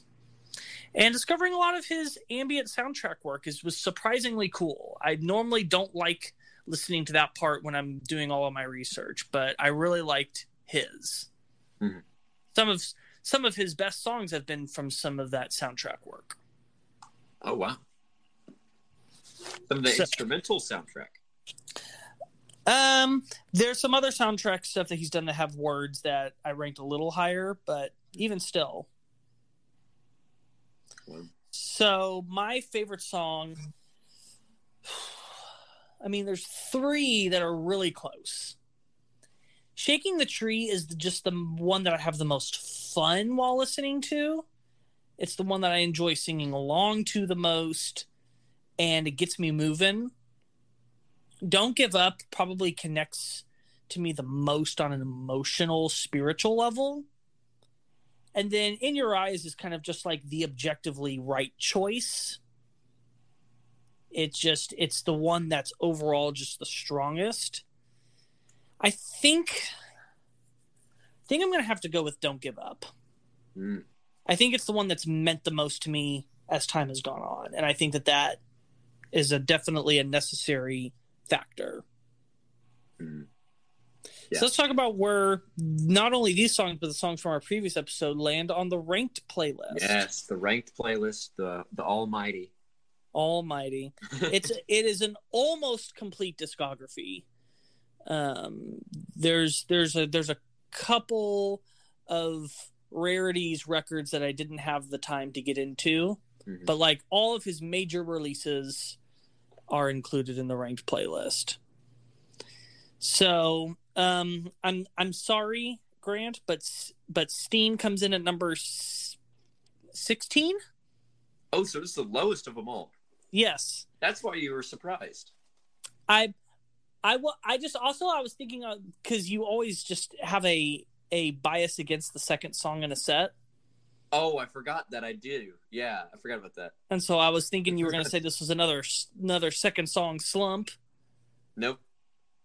Not even close. Now, Steam is still great. He has an incredible top 25, let me tell you. Number 14, Shock the Monkey. 13, Salisbury Hill. 12, Big Time. 10, Come Talk to Me.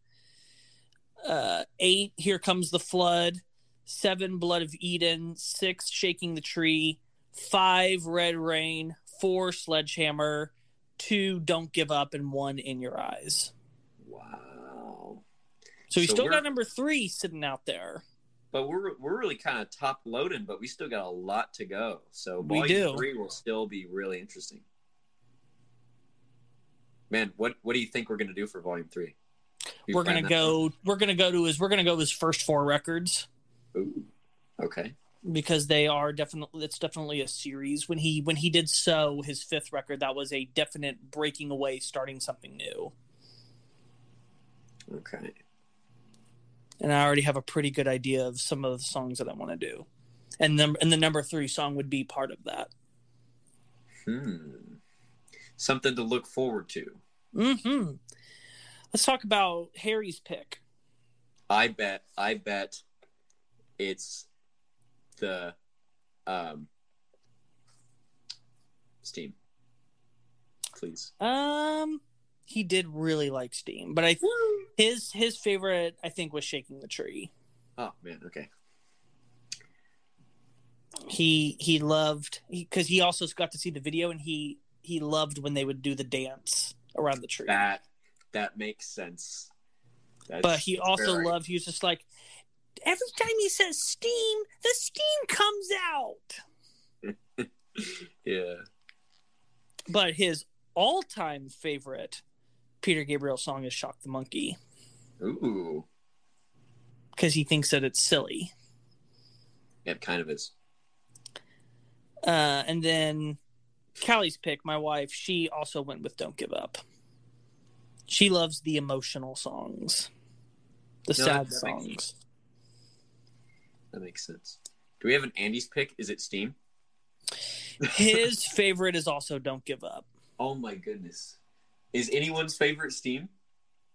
Probably not. Oh man, okay. But that's okay. You can be the first at it. I can be the trailblazer when it comes to favorite Peter Gabriel songs. Peter Gabriel can trailblaze the world music, and I can trailblaze which of his songs are the best. Mm-hmm. All right. Well, that's our episode. Thank you guys so much for listening. Thank you for joining us on this Genesis themed month. I'm so excited to go see them in November. Hopefully, please don't let it get canceled. And I'll have to let you guys know how it is when I go. But next week is the next part of our History of Music series. So it won't be Genesis themed, but we're going to be talking about the man Mozart next week. So you'll definitely want to make sure that you tune in for that. It's actually going to be a part 1 that will finish up in October as well. We're doing a part 1, part 2 for Mozart? Yeah. Wow. But you'll understand why when we, there's a specific reason why. This better be worth my while. Oh, it will be, I assure you. Okay. It's Mozart. That's true. It is. So make sure you tune in next week for that. We've got new episodes every Monday at midnight. And you just make sure you hit that subscribe button so you don't miss any episodes.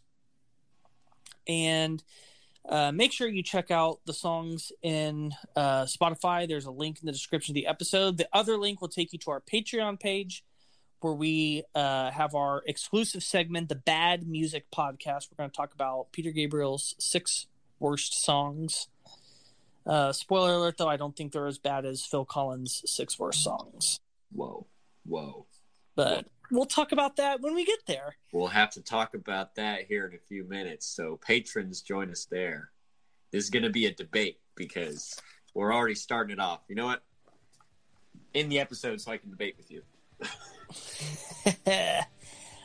Make sure to also check us out on Instagram and Facebook. That's where we get to have the easiest time connecting with you guys. And that's it. We'll see you next time. I'm Lucas. I'm Grant. Keep on listening to good music.